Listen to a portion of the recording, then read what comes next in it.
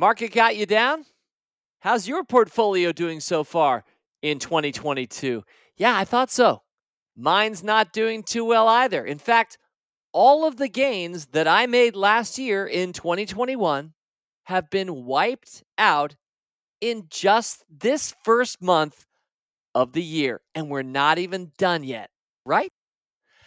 But if you are an investor who can measure her experience in years, if not decades, then you absolutely understand that this happens. This is normal, that the stock market always goes down faster than it goes up.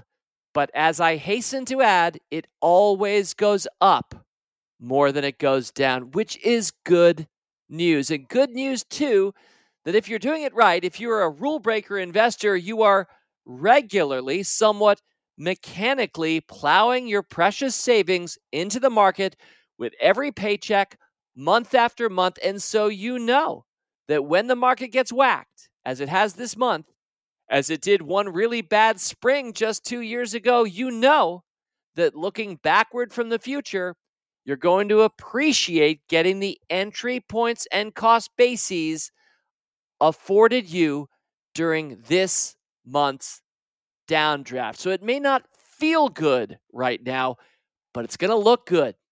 And as Billy Crystal once said over and over, impersonating Fernando Lamas on Saturday Night Live for the old hands among us, and Lamas was right. It's better to look good than to feel good.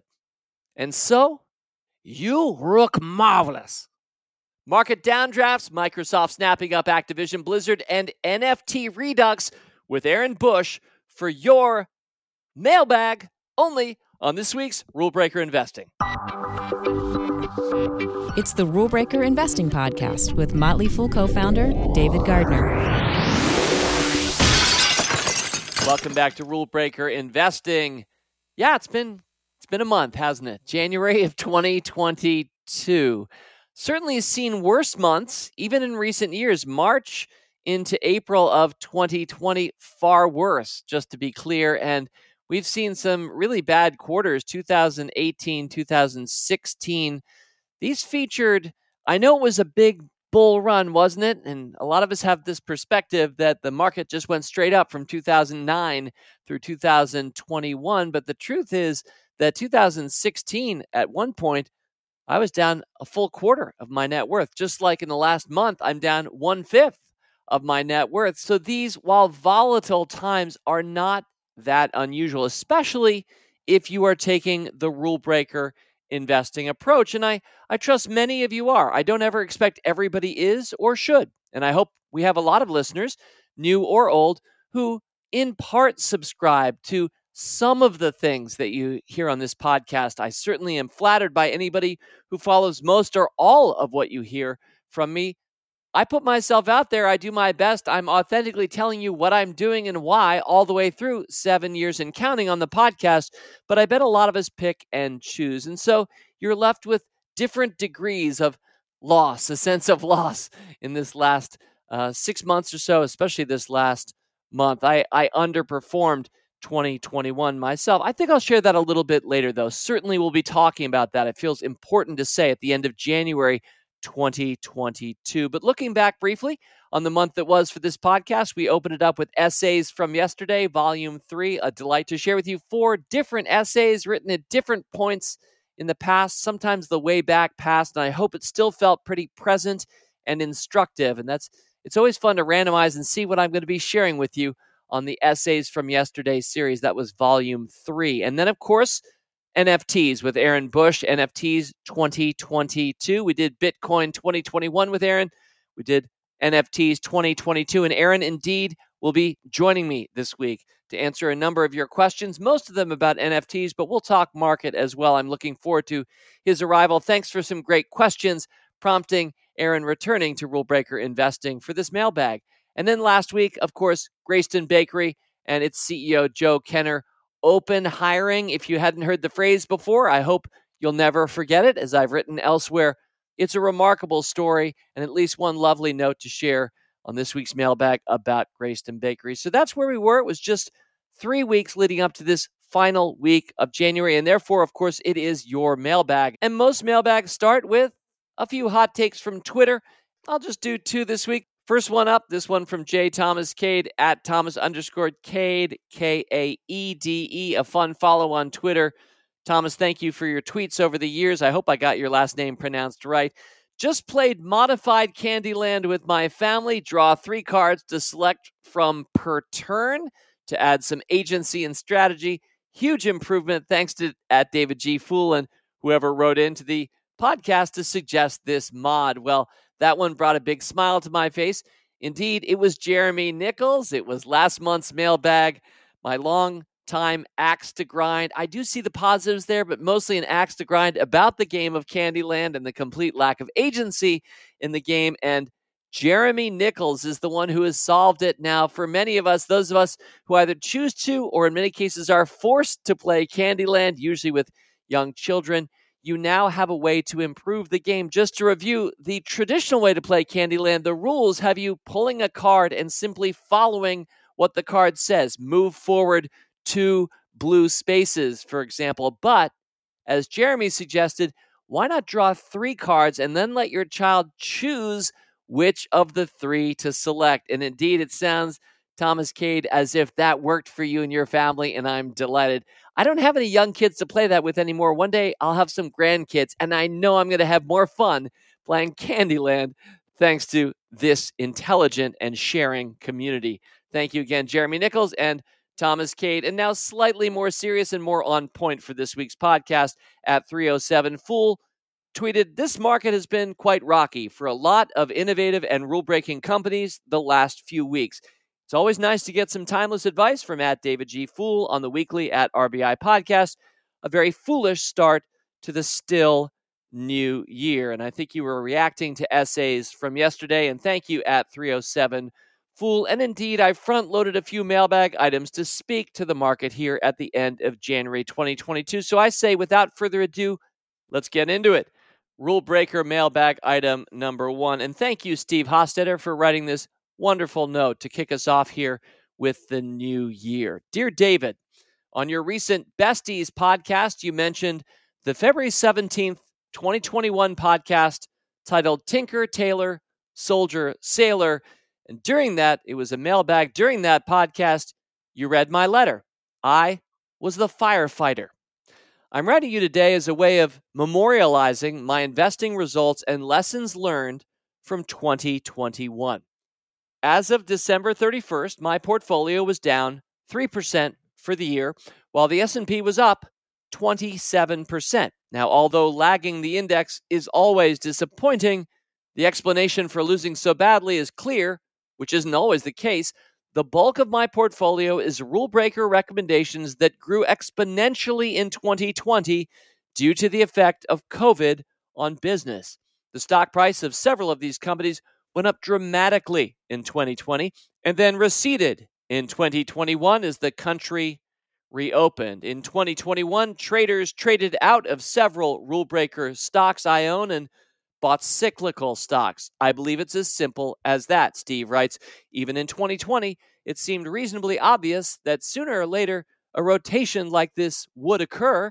The obvious question might be, why didn't I, Steve Hostetter, rotate into cyclicals? Or if you will, dear listener, why didn't you or why didn't I, David, rotate into cyclicals? It's a rhetorical question, although Steve doesn't leave it rhetorical for long. He continues, I made a conscious decision not to attempt timing the market in this manner, and I'm still okay with that decision. There was no way to know when a rotation would occur, how dramatic it would be, or when it would be over. It could have been several more months before it occurred, or just a quick blip on the radar. I like the companies I'm invested in, and generally speaking, their theses haven't changed. Rotating out of my companies and then back in later was a fool's bet. That's with a small f. As I've proven to be a poor market timer, I've attempted it numerous times in the past, and it often cost me dollars and hair loss. The last time I seriously considered timing the market in a meaningful way, Steve writes, was between former President Trump's election and his inauguration in late 2016. I'm not intending to be political, but I knew Donald Trump to be unpredictable to the point that he takes pride in it.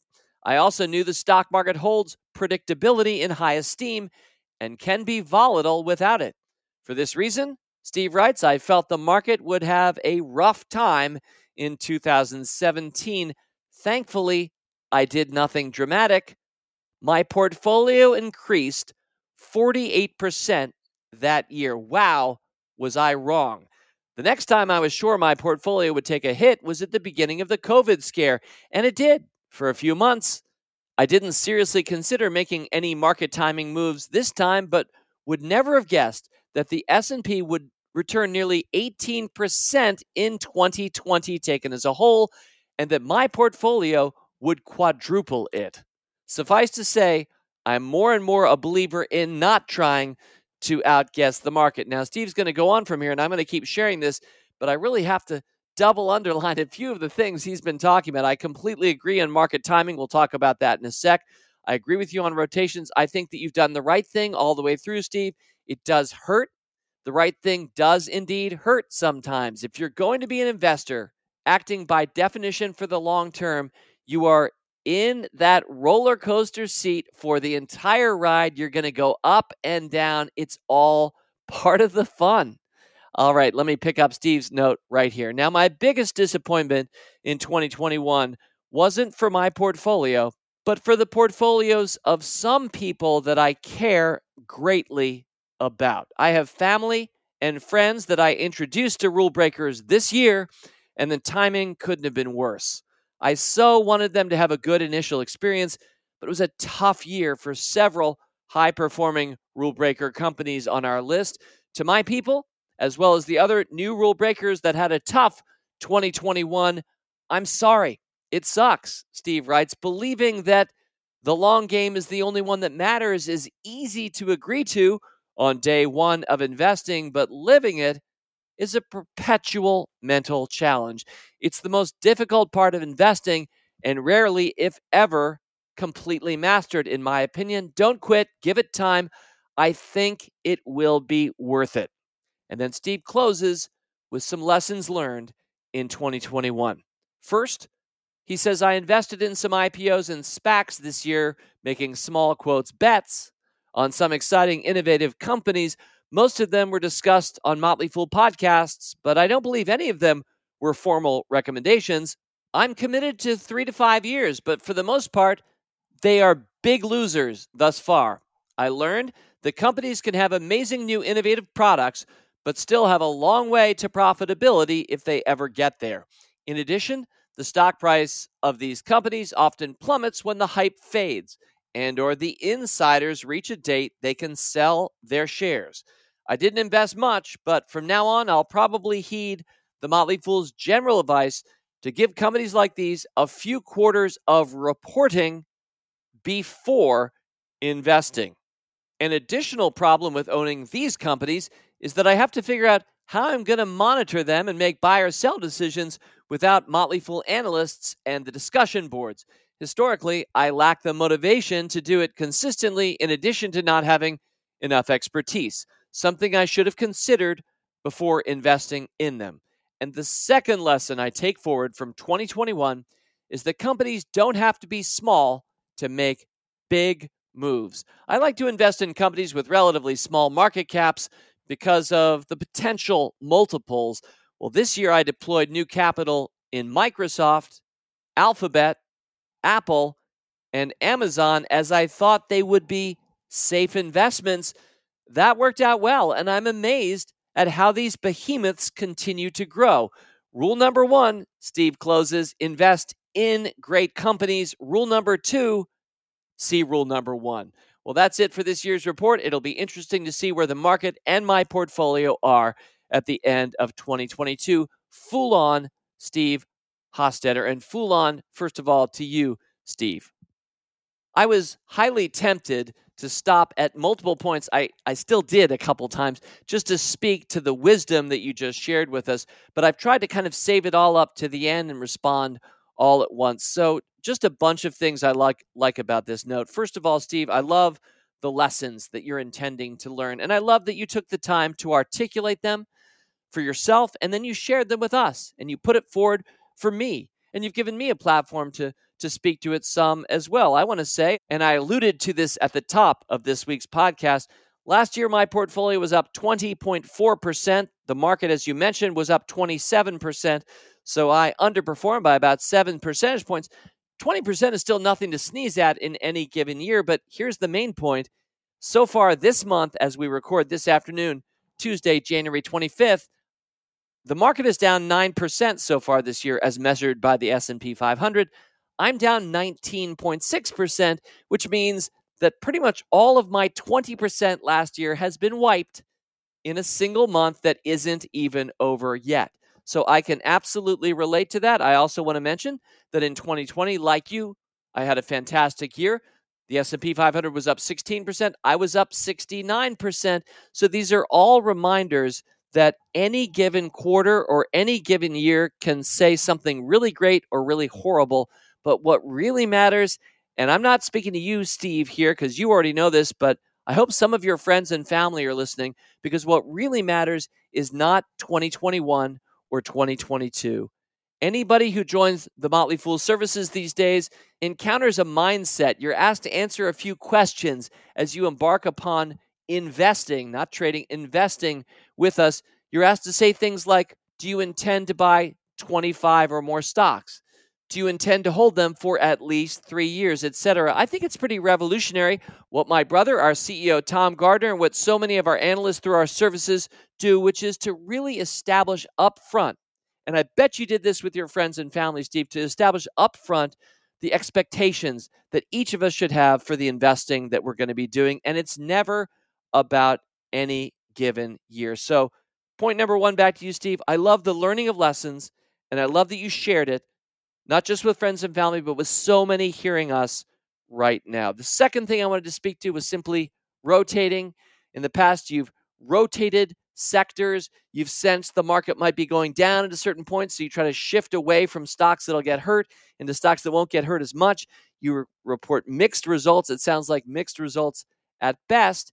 And I would report my results too, except I simply have never done that because I don't think it works very well. And so I agree with you. It sounds easier than it is. You're thinking, here's this pandemic coming, or here's this new political development, and you're thinking I can trade ahead of that, but often the timing is off. And so, yes, I agree. It sounds easier than it really is, but even more important, it underperforms. It typically underperforms merely holding great companies. And the tragedy of it is it isn't just underperformance numerically and therefore financially. It's that it takes more time to do in addition to underperforming. So I want to double underline, as a fellow sufferer of this hard market right now, that while it doesn't feel good at all, this is normal. It's happened before. It's happening right now. It will happen in future. But the real normal is that the market rises given time. And that's what we need to give it. I know I'll be echoing that once or twice more in this podcast. You know, I saw a great tweet from one of my favorite follows on Twitter at Dan Joshua Rubin. Dan Rubin, who's a longtime fool, Broadway Dan on our boards, known to many fools for his great sense of humor. And here is the tweet. And I hope everybody's listening and sitting on the edge of their chair for this one, because it is so, so true. He tweeted this just in the past week, and I'm paraphrasing. Going from 1 to 2 to 20 to 5, 1 to 2 to 20 to 5, picture a stock, or just the numbers, 1 to 2 to 20 to 5, is better than going from 1 to 2 to 3. But it feels 100 times worse. In both cases, you started at 1. In the first case, you ended at 5. In the second, you ended at 3, but you had to endure all kinds of volatility to way outperform that 3 with your 5, and it doesn't feel good. And when I say the rule breaker investing approach and the rule breaker mentality, some of us are hearing me nodding your heads saying, yeah, that is how it works. That's how I think it works. I can accept that. I've invested for as long as David has or longer. We've got some old hands listening to me right now. That's the way things are. I can take it. We also have people hearing me for the first time who are saying, wow, I don't know that I want that much volatility, or I don't feel prepared for that. And I completely understand that as well. What this podcast is about is talking about rule breaker investing, where we like the volatility. We never like volatility on the downside, but we know capital V volatility, of which downside volatility is just a subset. Capital V volatility is our friend over long periods of time. It's what helps us outperform the market. So I really love that tweet. That's why I wanted to share it from @DanJoshuaRubin.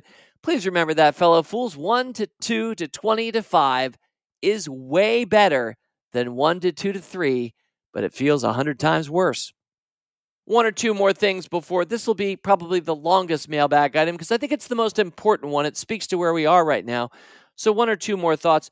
One is, I appreciate you drawing a distinction between what you've read in Motley Fool articles and then what our formal recommendations in our services are. A lot of people who are not members of the Motley Fool will just see us write an article, often written by a contractor, somebody who's very talented that we like working with, but may not agree or feel the same as I do about rule breaker investing. They're just writing the stories of the day about different stocks.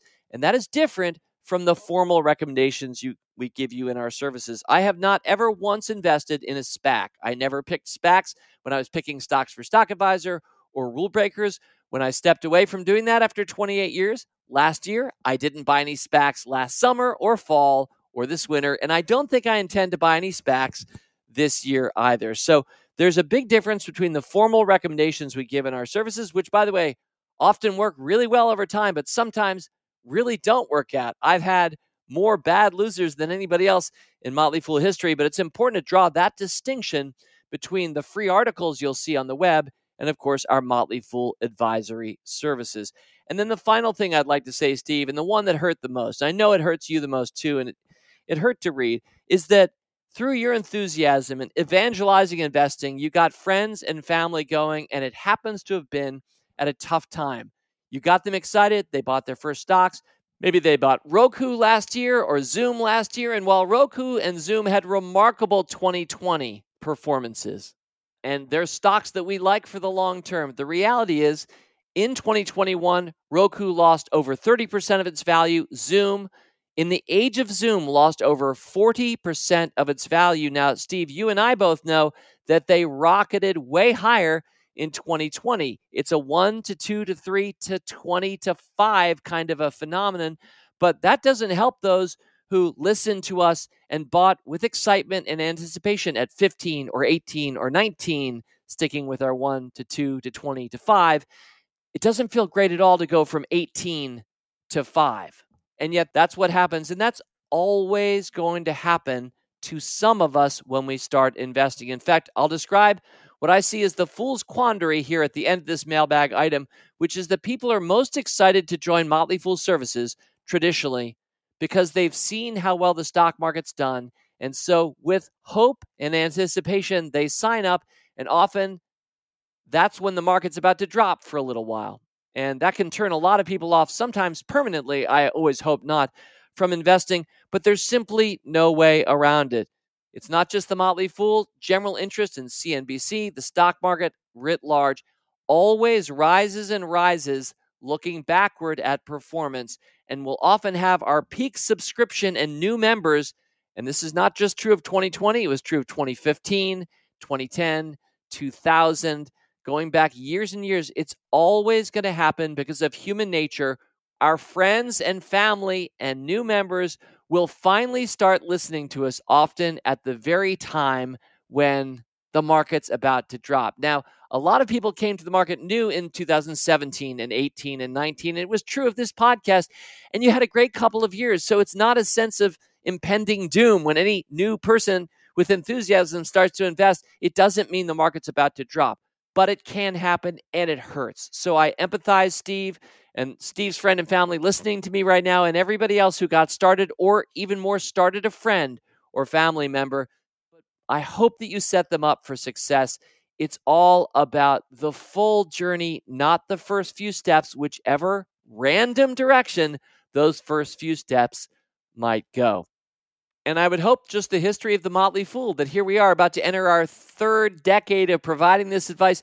I hope you'll see that it does win if you just give it time. And so for a lot of us, patience is asked of us, and the winners who will win are those who exhibit it. Thank you, Steve Hostetter. All right, Rule Breaker mailbag item number 2. This comes from Joe, whose email address starts with the phrase beach bum for life, which I like a lot. Hi, David. Thank you for taking the time to read my correspondence. I know you often say dips by dips in quotes, and I wanted to challenge you a little on this. When I look at my investment portfolio, Joe writes, my biggest winners were purchased at multi-year lows when the market indices were in bear territory, negative 20% or more from their previous highs. The most money I ever made in my investment life was buying the COVID dip in March of 2020 when the S&P 500 dropped 35% in 5 weeks. I was ready with a lot of dry powder, and I put it to work very quickly, and many of the stocks I bought are now trading for 100% to 500% higher.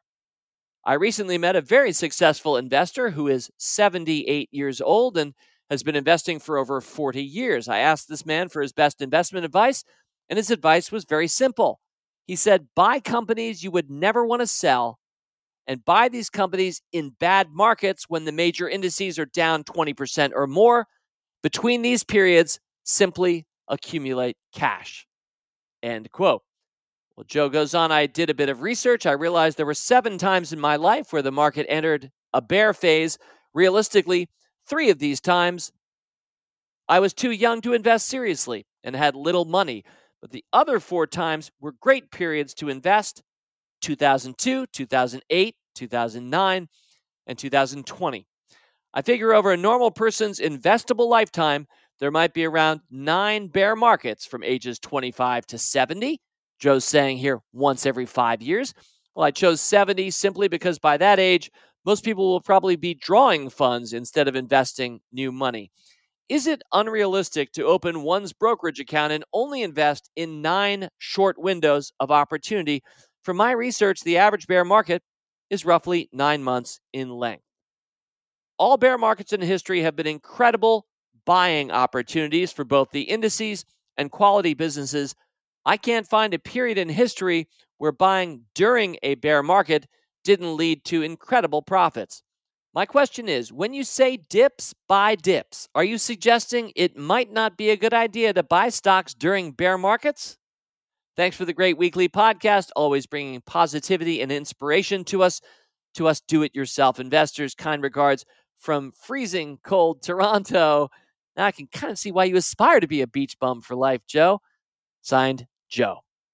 I can head this one off at the pass pretty quickly. I feel like I've already spoken a lot to this with a previous item, but I want you to know, Joe, the very first time I wrote my column, Dips Buy on Dips, which was about 2 decades ago, I realized somewhere in the last 10 years that a better phrase, which is what I've been rocking since, is dips wait for dips. And I do still stand by that. I want you to know that I believe the best way to approach the market is to be buying every 2 weeks. If you're getting a salary check, if you can, park 10% or more if you can. But if you can't, do your best. Park as much as you can every 2 weeks for months and years and years. I love your 78-year-old story, and I think it's certainly attractive to think, and it's always going to be true, that at the bottom of every hairy bear market, those will be the best buys you ever make. You won't know it at the time, and it will feel really bad when every 2 weeks you're mechanically dollar cost averaging into the best companies of our time.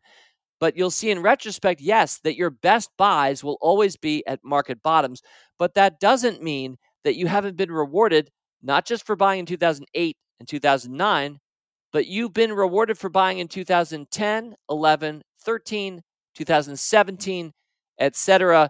If you had not put your money to work over the last 10 years, you'd be way behind where we are, even if, like me, you've lost a fifth of your net worth in the past month. So, Joe, I'm here to encourage you, and of course, everyone listening to me, to be persistent. Persistently invest in the market at all times. I try to stay 100% invested. And here's the key maxim. This is how I put it these days, to be as clear as possible. Dips wait for dips. I think we should all be investing all the time. All right, Rule Breaker Mailbag item number 3. This one comes from longtime fool Joseph Crivelli. Joseph, what a lovely note.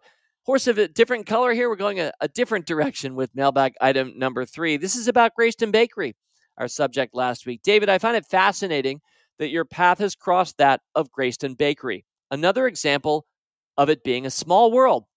As an inside outsider, that's the way Joseph characterizes himself. As an inside outsider in my teens and 20s, I've gathered many memories of life and the lives at Greyston.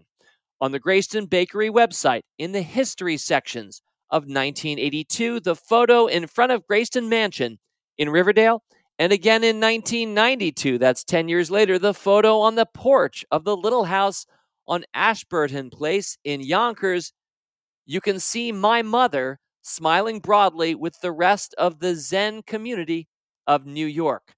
My mother lived in Greyston and served the community as Tenzo, which is the title of the cook, and honored by sitting in meditation next to Sensei, and that would be Bernie, of course, Bernie Glassman, the founder of Greyston Bakery. Years later, the community moved into Yonkers, and my mother took on the role of buyer, tasks of which included finding the chocolate, flour, and nuts for the brownies and blondies, and everything else, of course. Getting it right was very challenging for industrial orders in the early days, but they excelled in market and specialty orders. Their early offerings included a truly wonderful selection of breads, pastries, and to-order wedding cakes. One special order, I recall, for American Express featured gold. That would be real gold, which apparently is inert and passes through you, to decorate a large gold card cake. A retail outlet, a coffee shop, was also a short-lived feature of the bakery in the 1990s. The Greyston Bakery cookbook is probably out of print, Joseph writes, but worth finding used. Just fascinating, in conclusion, that my foolish world with a capital F would intersect this part of my mother's life, and by extension, mine too. My mother, whose retirement accounts I manage foolishly, will be pleased when I tell her. Cheers, Joseph Crivelli. You know, you grow a community big enough in life, in this case, I'll say the Motley Fool in this podcast, you're going to have connections into almost everything. And Joseph, I really love having that connection through you to your mom and to the bakery in its early days. And what a delight it was to share its present day CEO and where Greyston Bakery is as a conscious capitalism company on last week's show. Full on, Joseph and Mama Crivelli. All right, Rule Breaker Mailbag item number 4. Dear David, my name is Ronnie, and I am 19 years old. I've been investing for about 2 years now, thanks in large part to the work of the Motley Fool. My question for you is about how to convince younger people like myself to start getting invested in the stock market. After many months of pleading, I was finally able to get my girlfriend to open an investment account. However, I don't believe that she's fully sold on the importance of investing, especially early on in life. Specifically in recent weeks, she will go online and see that the S&P is down a few percentage points and immediately be scared away. I also have many friends that do actively trade and understand the stock market. However, they are trading rather than investing and are not focused on long-term gains. What advice would you give to people like me that are trying to convince younger people about the importance of investing to set them up for success later in life? Thank you, and fool on, Ronnie Fleck. Well, Ronnie, you know I love these notes, and I'm proud of you that you're already 2 years into your investment career at the age of 19. Great job. We don't have time because this is a letter, not a dialogue, but we don't have time to find out why somebody, maybe a parent, maybe you and your own initiative, felt like you should get started in your teens. But boy, you're right. I wish everybody would. And maybe we can help them out here with Rule Breaker Mailbag item number 4. So I have 3 quick thoughts, and then my guest star will join me to share a 4th thought. Any one of these, I hope, will be enough to convince anyone, Ronnie, but here they are, taken as a quartet. My first thought is back of the envelope. Do you have a piece of paper, a Post-it note, or an actual envelope somewhere nearby? Draw a line from the lower left to the upper right. Make it faintly look like a graph and just show that graph to anybody. And when they say, "What is that?" you say, "That is your net worth over the course of your life if you start now investing in the stock market." And they might say, "Well, what is the length of that graph?" And it almost doesn't matter because any meaningful period of time, let's just go with 20 years, 50 years, any meaningful period of time, it goes from the lower left to the upper right. And the only way to get all the way up that upper right is to start today, not 4 years from now or 14 years from now. Whether the market's about to rise or drop tomorrow won't even be evident when you look at that graph 60 years from now. When you're 79, Ronnie, that's how it's going to work. I'm very confident about that. So answer number one is back of the envelope, make up a graph, make your point. My second answer is share a podcast. We actually did a Get Started Investing series on Rule Breaker Investing a few years ago that I intended to be an evergreen podcast that anybody, girlfriends, friends, family members of any age, could listen to get started investing. So it's one part inspiration, one part perspiration, talking about what you actually need to do, like open up an account, which your girlfriend's already done, thanks to you. All the things that get you started investing and why are there. The date, by the way, was October 3rd of 2018. It was part 1 of 2. It lasts about 60 minutes. I think that's 60 of the more important minutes many of your friends or family members could ever spend. I might be a little biased. And if they enjoyed it, it's part 1 of 2. 1 month later, November 7th of 2018, Get Started Investing, part 2 of 2. A second hour, largely reacting to questions that were occasioned of our listeners by that first podcast in October 2018. So if you Google Get Started Investing, Rule Breaker Investing, I hope you'll find those, but I gave you the dates so you can find them on Spotify or Apple. And Jason Moser and Matt Argersinger and I did that series so everybody listening at any point in the future could go and get started right there. So that's my second answer. And my third answer, also somewhat self-interested, I think Motley Fool Stock Advisor is the Motley Fool's entry-level price service that has wonderful performance and a great mix of companies with stocks being picked by Team Tom and Team David. Lots of different people helping out with Motley Fool Stock Advisor. I think it's a wonderful way for a lot of people to get started investing. So that's a third answer, but that's enough from me. I feel like I've talked too much the first half hour of this podcast. Let me now welcome my guest star, returning guest star this month, Aaron Bush. Aaron, great to see you again on Rule Breaker Investing. Thanks for having me as always. And you got to hear, because we welcomed you in during me reading Ronnie's note. And Aaron, it occurs to me that you started investing well earlier than 19. You're now a little older than 19, but you're in your 20s. You've got a lot of, well, maybe family members, but certainly a lot of friends who might have similar questions. What do you say to them? Well, a couple things. First, it's important to recognize that everybody is different. And so everybody is interested in different things. Everybody has different levels of risk that they're comfortable with. And so what I've found when talking to people is it's often important to figure out what they're interested in, whether that could be, someone is interested in Disney or just entertainment in general. Maybe somebody is interested in technology, software, whatever it is. Finding what people are interested in is often a good wedge into making the conversation more interesting and intriguing and potentially more rewarding for them. Love it. And sometimes too, it's okay that some people are nervous. They're being protective of what they've worked really hard to build. And I think when you have conversations with people about risk, in the same way that it makes sense to start with what they think is interesting, sometimes it's okay to start with what they think is comfortable. So even if, their level of risk perhaps is lower than yours, and it might mean investing in bigger, safer, slower growing companies. Maybe, they might be interested in real estate types of stocks and you're more interested in tech stocks. I think that's totally okay. And just remember that how people get in, it really is the first step on a broader journey. And really just, catering the conversation to them, figuring out what their own first step should be is really important. And lastly, the last point I would say, too, is this: sometimes people need time. I started investing, as you mentioned, David, pretty young. And I could not understand why my friends were not as interested in investing as I was. But, a few years later, several years later, many of them have come around. And it's just because they're now at a different point in their lives where they feel like they can put their own mental energy behind it.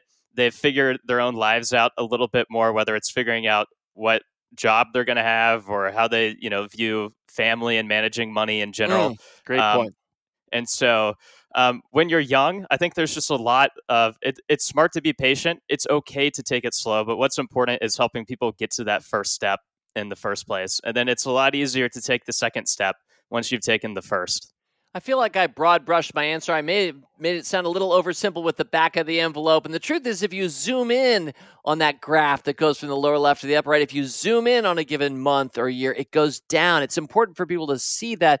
But I really like your point, Aaron, because if these are friends or family members you're talking to, you know these people. So drawing on your knowledge of them, both their interests to connect those to companies and then their mindset to connect your advice to be appropriate to them makes a huge difference. And I kind of broad brushed over that. I'm really glad that you went right there, Aaron.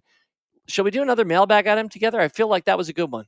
Let's do it. All right, let's keep going. So we're going to definitely do some NFTs, but we have a mixture of some of the things that you love most. And I love this stuff too, like gaming companies and investing thoughts and NFTs. So let's do 4 mailbag items together, starting with the rule breaker, mailbag item number 5. This is from Michael Maxwell. Hi, David. Thanks for the timely podcast last week on blockchain and NFT.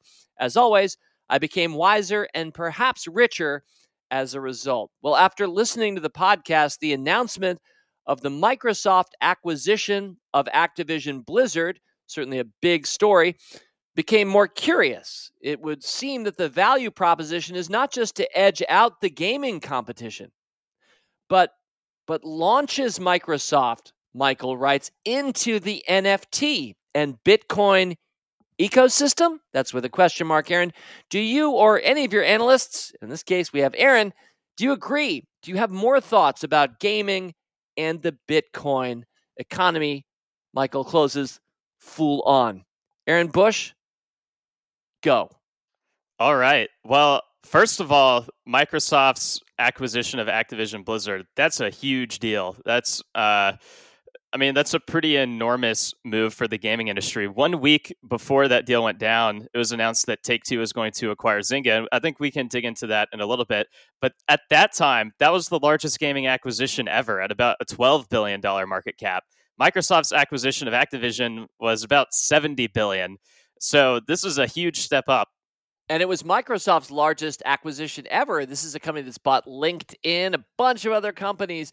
And yeah, so this was at a new scale. Absolutely was. But what's interesting to note is that this probably has very little to do with crypto. It probably has very little to do with blockchain games. It's important to remember that the gaming industry is enormous. With many different platforms, many different players, many different kinds of games. And really, I think what Microsoft is trying to do here is build its ecosystem of IP and services in order to just become like a leading gaming titan that aims to serve 3 billion gamers in the long run. Activision Blizzard, across all of their games, they have about 400 monthly active users. So this is a pretty big... 400 million, I think you meant to say, Aaron. Because 400 monthly active users, that's not many. Yes. So apologies, 400 million monthly active users, multiply by a million. And that's how many new users that Microsoft is getting from Activision Blizzard. Plus, they're getting tremendous IP like Call of Duty, World of Warcraft, etc. So really, this is a huge move that increases Microsoft's scale in gaming. And it really... that ecosystem revolves around console, PC, mobile, subscription services, but doesn't yet have anything to do with crypto or blockchain gaming. That doesn't mean that it won't in the future, but at present, that's not the case, but it's still interesting. Now, Aaron, a lot of people are talking about, of course, the metaverse, this presumed Web3, this world that's much more immersive than we remember the internet, or even than we remember video games, if you will. And it does seem, given that Sony Of course, the purveyor of the PlayStation, which so far is, I think it's well outselling the new Xbox, the PlayStation 5. Both are great machines, but Sony got hit double-digit percentage drop just based on that acquisition news. And of course, Facebook is no longer Facebook since it's renamed itself Meta Platforms, I think, but Meta. And so it felt to some of us, I'm curious if you felt this way, that Microsoft had really shifted plate tectonically the metaverse possibilities with this, and I guess we should still say potential acquisition because it hasn't been fully approved. Right. I mean, I tend to think of the metaverse more as a buzzword than anything, and so it's hard for me to really use it in a super concrete way when comparing across all of these companies, because I guarantee you, if you put Mark Zuckerberg in the same room as Satya Nadella, CEO of Microsoft, they're not going to agree on what the metaverse is or where it should go. But I think, really the oversimplistic definition of the metaverse is just the next iteration of the internet that is more immersive, and across many different ways. And so when you look at gaming has essentially already been that. It's already been virtual worlds, online social gatherings, etc., where people spend lots of time digitally, with their own, digital profiles, earning digital money, etc. And so it makes sense. I understand why people are, looking at gaming as the tip of the spear for the metaverse. I think there's a lot of truth to that technologically and socially. But whether Microsoft is, taking a shot to dominate the metaverse, I don't think that's really the case. I think what we're going to see is all of these companies are going to, be vying for their positions across this enormous trend that is the future of the internet. And this is far from a zero-sum game. Well said, Aaron. And yeah, before Ready Player One not just hit the silver screen, but before it was even published as a book, which, by the way, I think was 2011, World of Warcraft had been going a long time, and a lot of other things besides. Those of us who are lifetime gamers, and I'm one of them, recognize that games have not only been around and a pretty dominant art form for a long period of time, but they've really outscaled most of the others. And it increasingly does feel as if the internet is one big gamification, or maybe one big step away from total gamification. It's fascinating to watch. And, Aaron, I did wonder aloud by text to my two adult sons with whom I've video gamed many an hour over the years, asking, do you think Microsoft will take Activision's, let's say, their Call of Duty franchise and make it exclusive to the Xbox, or make it a better version on the Xbox? Do you think Microsoft is going to mess with Activision Blizzard at all, or be more like Warren Buffett and just let them operate as a great operator? Oh, they're totally going to mess with it.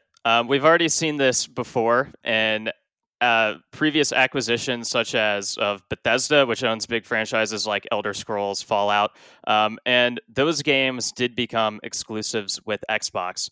And so I think there are some big questions with Activision, such as, Call of Duty. It's such an enormous franchise that would they really want to mess with making it exclusive? Right. And my feeling is parts of Call of Duty will not be exclusive, such as their free-to-play games, obviously on mobile, and also Warzone and console and PC.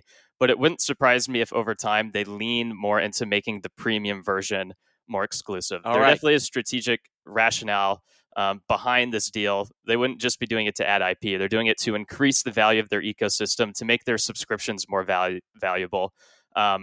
So yeah, I think we're going to see them mess with Call of Duty a little bit. I think we'll also see them make other key franchises fold into their subscription service and be available on day one when new games launch. Plus, we'll see how games, like World of Warcraft, which already have a subscription component, how they tie that into their existing subscription services. And so there are a lot of unanswered questions, and it's obviously going to be a couple years before we have the answers, because the deal isn't even going to close for 18 months. Okay. But once that happens, it wouldn't surprise me if they move somewhat quickly and moving things around. Because anything of this scale was contemplated for probably at least 6, if not 18 months in advance.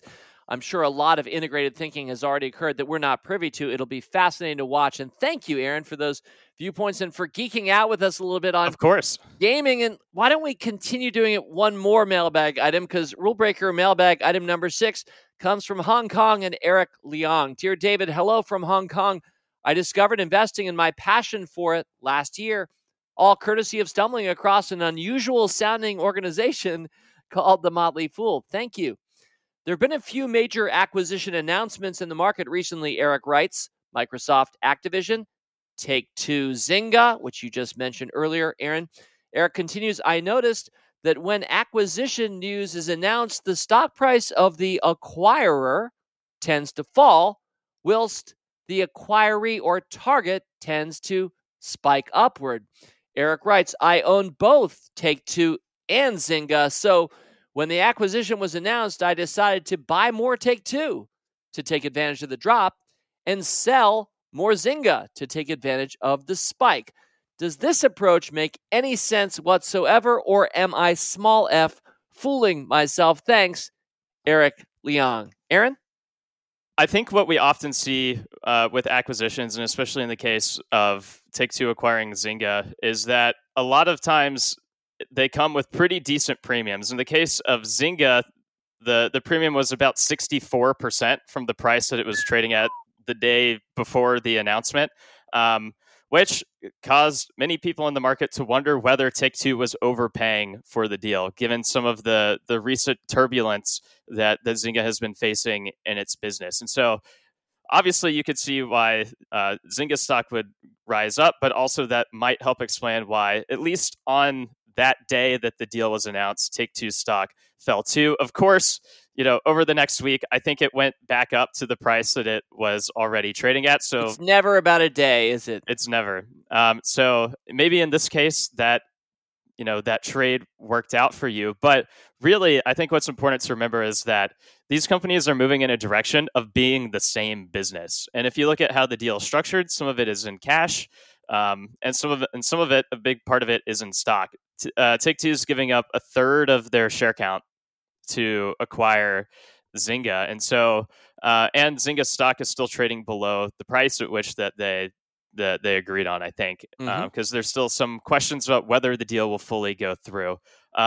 So as someone who owns both stocks, I'm not doing anything. I'm just riding it out. I still like Zynga as a company. I still like Take-Two as a company. I think, merging together, it's going to be a really strong business.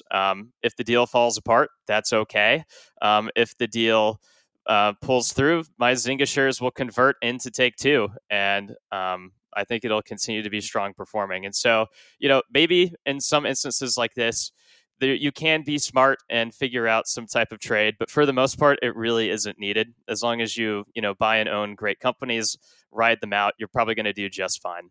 They're becoming the same thing, as you said, Aaron. And yeah, this was a full Retsu moment for me. Anybody who's followed me for a long time knows I use that phrase when one of my companies buys out one of my other companies. In this case, I'd recommended Take-Two multiple times in Motley Fool Rule Breakers over the years, and then Zynga multiple times in Stock Advisor. Zynga had certainly fallen hard in 2021, so that 64% premium you're mentioning, Aaron, I'm not even sure it was the 52-week high. So it's not like it was an amazing final outcome, although it has been a good company, and that's a stronger company going forward. Not as big as Microsoft / Activision Blizzard, not even close, but definitely a great play on the future of gaming, which you and I both love. All right, well, let's move on to Rule Breaker Mailbag item number 7. The first time I've ever done one from a high school roommate of mine. So Todd Wickersham, my friend Todd, writing in. Thank you for this note, Todd. Here we go. Rule Breaker Mailbag item number 7. Hi, David. After listening to your and Aaron's NFT podcast earlier this month, I walked away excited to buy Coinbase Global. That's ticker symbol COIN, Coin. When I spoke to my longtime friend, Bertie Hunter, owner of Wavecrest Wealth Management, who manages an ESG fund that I own shares in, which is a balance to my individual stock investing, because Todd, it sounds like you do both, she discouraged me from buying Coin because many cryptocurrencies are facilitating human trafficking, the drug trade, and illegal gun trade. Do you, Aaron, or others at The Fool have thoughts or guidance on how we can invest in crypto in ways that make the world better? Todd writes, I so appreciate how you make investing easier for so many and that you encourage us to invest in companies that make the world better. Signed, your friend, and yes, you are indeed, Todd Wickersham. Aaron, what thoughts do you have for my high school roommate? Sure. Well, I have a couple thoughts. It's a great question. I think just from almost a philosophical level, the first thing that we have to realize is that with any technology, most technologies are neutral, and it's really people that make them, that use them for good or bad. And I think it's true that, cryptocurrencies in some cases have been used for bad, but they can be used for good too. And if you're going to criticize crypto and Coinbase with that logic, then you also probably need to do the same for other technologies. Maybe like the internet. Yeah, like anything, social media, AI, the internet, and the list can go on. And so I like the ending part of your question where you say, how can it be used for good? And I almost would point right back to Coinbase as well. Coinbase's mission is to increase economic freedom in the world. That's a very strong mission that leans towards doing a lot of good for a lot of people. And I think they want to onboard a billion users over time, for example, into their ecosystem to increase economic freedom. And I think that when you look at crypto specifically, it has a few characteristics that are potentially positive in how you use them. For example, blockchains themselves are transparent. And I think in a lot of cases, a more transparent internet, a more transparent form of money, that's actually a good thing. And it helps, it helps track down bad behavior and remove it from the system in a way that you can't do with a currency like the dollar necessarily. But also, just the fact that this is internet native in the same way that the internet has, increased economic opportunity around the world in a way where you can create a lot of value just by having an internet connection and going to the right websites, the right communities. Crypto is an accelerant of that. It really is a way that value is stored native to the internet. And so I think it's true that crypto is democratizing people's ability to create value in a digital way around the world.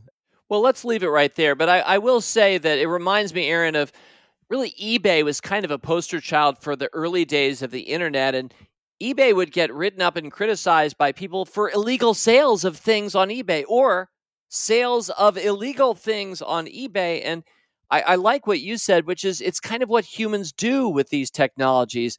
And so, yeah, bad actors, unfortunately, are active.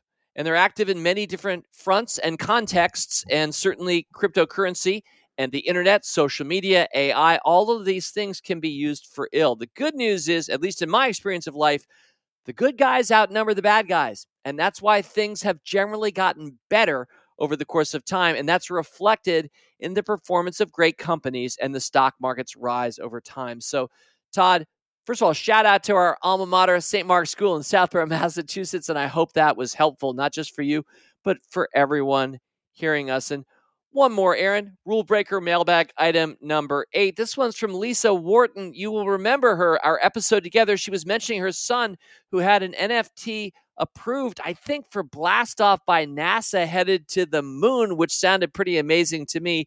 Well, she comes back with this question. Dear rule breaker, I guess I regret not buying any virtual land back in 2017 when I invested in Decentral Land, ticker symbol MANA.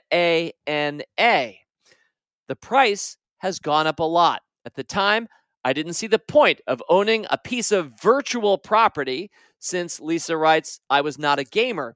I still don't see the point, but I hear that in the future, we all will own the virtual version of our property on Earth.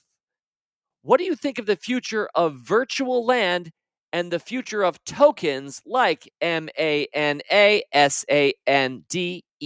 an alphabet soup of tickers and tokens? Aaron, speak to this broadly, obviously not the individual tokens, but I have to admit, I'm a little bit a fish out of water here. I'm not following this, but it makes sense to me that every single zip code and property on Earth could be virtualized. Sounds like it already has been. And so, can you buy my house? So I think there are a couple things here. One is basically taking the physical world and tokenizing it into the digital world. I don't see that happening anytime soon. I just don't see a reason for that. But there is a pretty big movement going on right now where companies, groups are building digital worlds that are cut up into plots of digital land that are NFTs that people can buy and sell. And in a lot of cases, do what they please with. Decentraland is one example. The Sandbox is another. Those are probably the big two, with a bunch of others that are out there. My take on this is that digital land might have a place in the future, but I'm not super optimistic about the projects that I've seen so far. Mm-hmm. And the Achilles heel of these projects, in my opinion, is that they take a lot of the realities that exist in the physical world and port them over to the digital world in a way that just isn't needed. So, for example, digital land, they're really, in digital worlds, you can use magic, right? Like you can have basically infinite digital land. You don't need to be super scarce in what you provide in order to make prices go higher. With digital land, similar to like in a Harry Potter movie where they go in a little tent and then inside of it opens up into a mansion. It's much bigger. Right. Like, why not do that with digital land as well, where you can, increase the creative surface area of what you're doing. And so, again, what I've seen for the most part so far is, just very strict rules around like plot sizes, the number of plots, etc. But the worst of it is that a lot of these platforms are looking to basically be the next like user-generated content platforms where people can build all sorts of great experiences on that land, like games or social events or whatever, and then have people come in and they'll build an economy around that.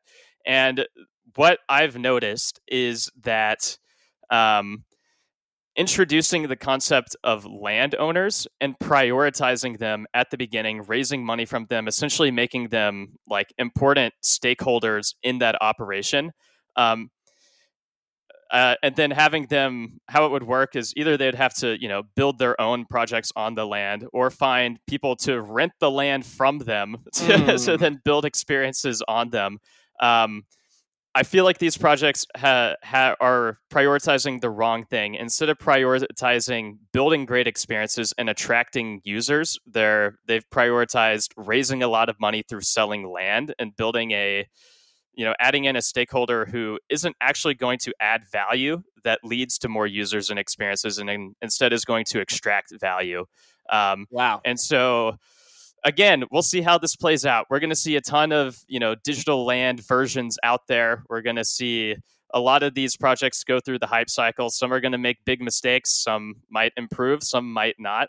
But I do think it's fascinating. But I think it's going to, at least in the near term, it's going to probably have a hard time before it gets better. Really well said, Aaron. And I feel like the two guiding lights for me here as I think about these things are, is it relevant? And is there true scarcity? So let me give a quick example.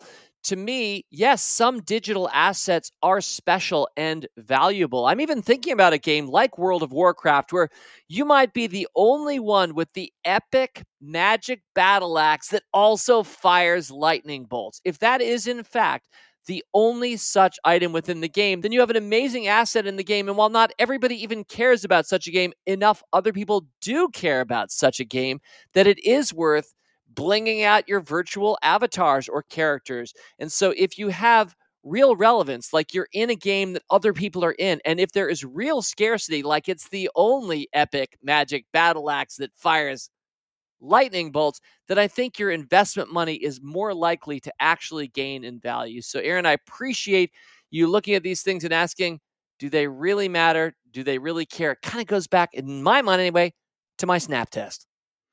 Sure. And one very, very last thought.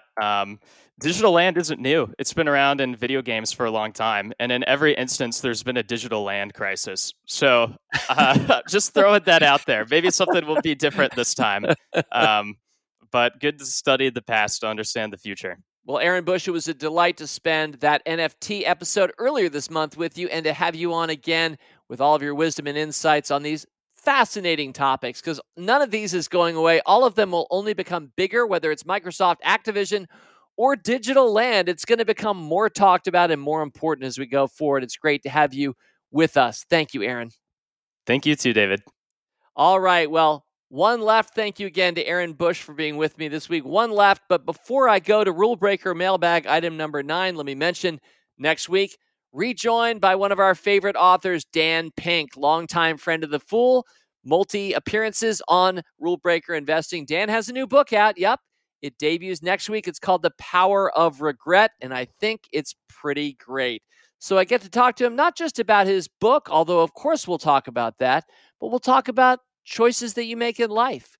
And we'll talk about book crafting and, I don't know, wherever our whimsy takes us. So Dan Pink, The Power of Regret, to start February. That one will come out on Groundhog Day next week. All right, Rule Breaker Mailbag item number 9. Love this, Burton Taylor. Good evening, David. It's almost funny that while I must admit that my portfolio shows a lot of red these days, I'm not deterred, and stock picks actually have nothing to do with my email. That said, if anything, I suppose this is a great opportunity to let you know that I have appreciated the encouragement and education your team has provided as I've ventured into investing as a fool with a capital F the last several years. Trust me when I say I'm in.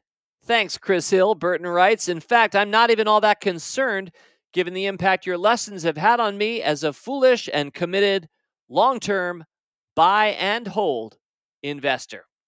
Rather, I am emailing to share that I'm extraordinarily grateful to you, David, for holding true to the fool's purpose, not only for the many lessons you and your team have taught me about investing, but also for your commitment to bringing your audience so much joy in other areas of life. Most recently, as one example, thanks to you, I've experienced, again, a happiness with my 2 kiddos that is hard to describe. This is a direct result of your work and passion, David, because your latest Games episode reminded me of the wonderful time we have with board games. Well, after listening, I couldn't help but pick up one of your recommendations, The Crew, and I'm pleased to report that we are already on mission 15 and headed to complete all 50 in no time. We have enjoyed it all while competing together as a team, trying in this setting not to break the rules and laughing all along the way. It's been so fun, David. My son, 15,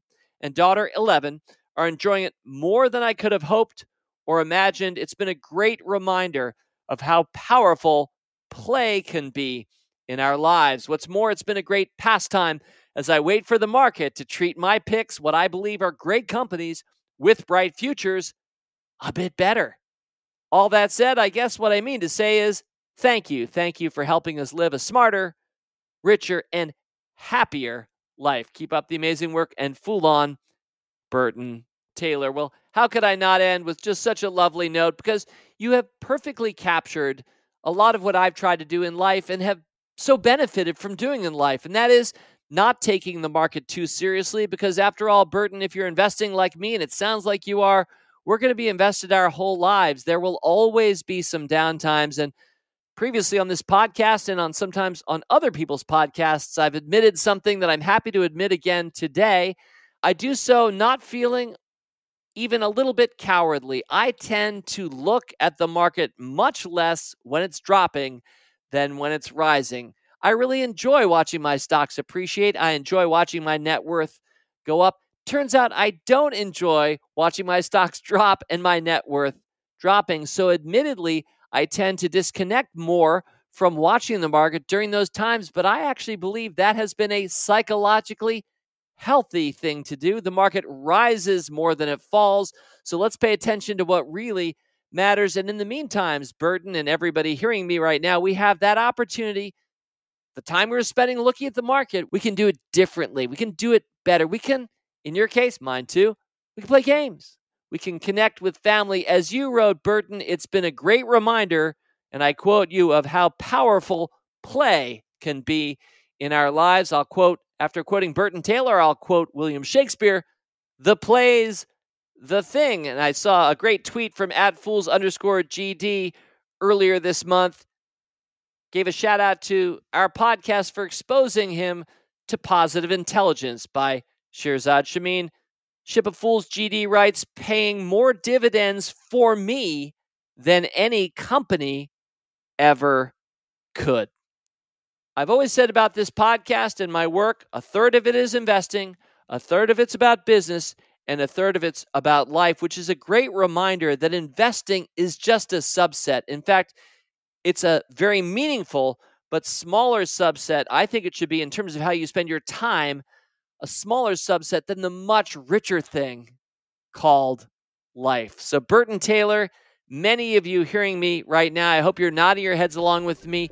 I would say you get it. As always, people on this program may have interest in the stocks they talk about, and the Motley Fool may have formal recommendations for or against. So don't buy or sell stocks based solely on what you hear. Learn more about rule breaker investing at rbi.fool.com.